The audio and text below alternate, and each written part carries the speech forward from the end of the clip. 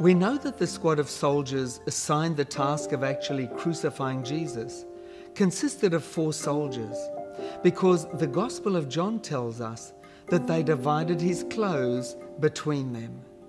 However, there was also a centurion there at the cross.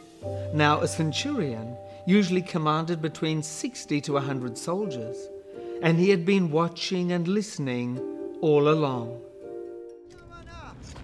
And when the centurion, who stood there in front of Jesus, saw how he died, he said, "Surely this man was the Son of God." We need to understand who centurions were in the Roman army.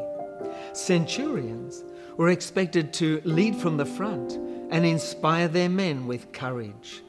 They were also expected to keep their soldiers in line, and they were renowned for their brutality. They were the toughest of the tough. But being in the presence of the Lamb of God transforms the heart. This centurion had probably overseen the work of hundreds of crucifixion squads. He'd seen it all, but he'd never seen anyone like Jesus. The key issue of dispute during Jesus' final week in Jerusalem was, who is he?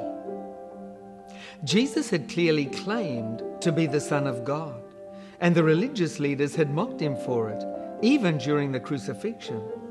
But now, the centurion recognized that Jesus had been right all along. The title, the Son of God, points to Christ's divinity, meaning that he is God. The centurion looked at the cross and saw God. What do you see?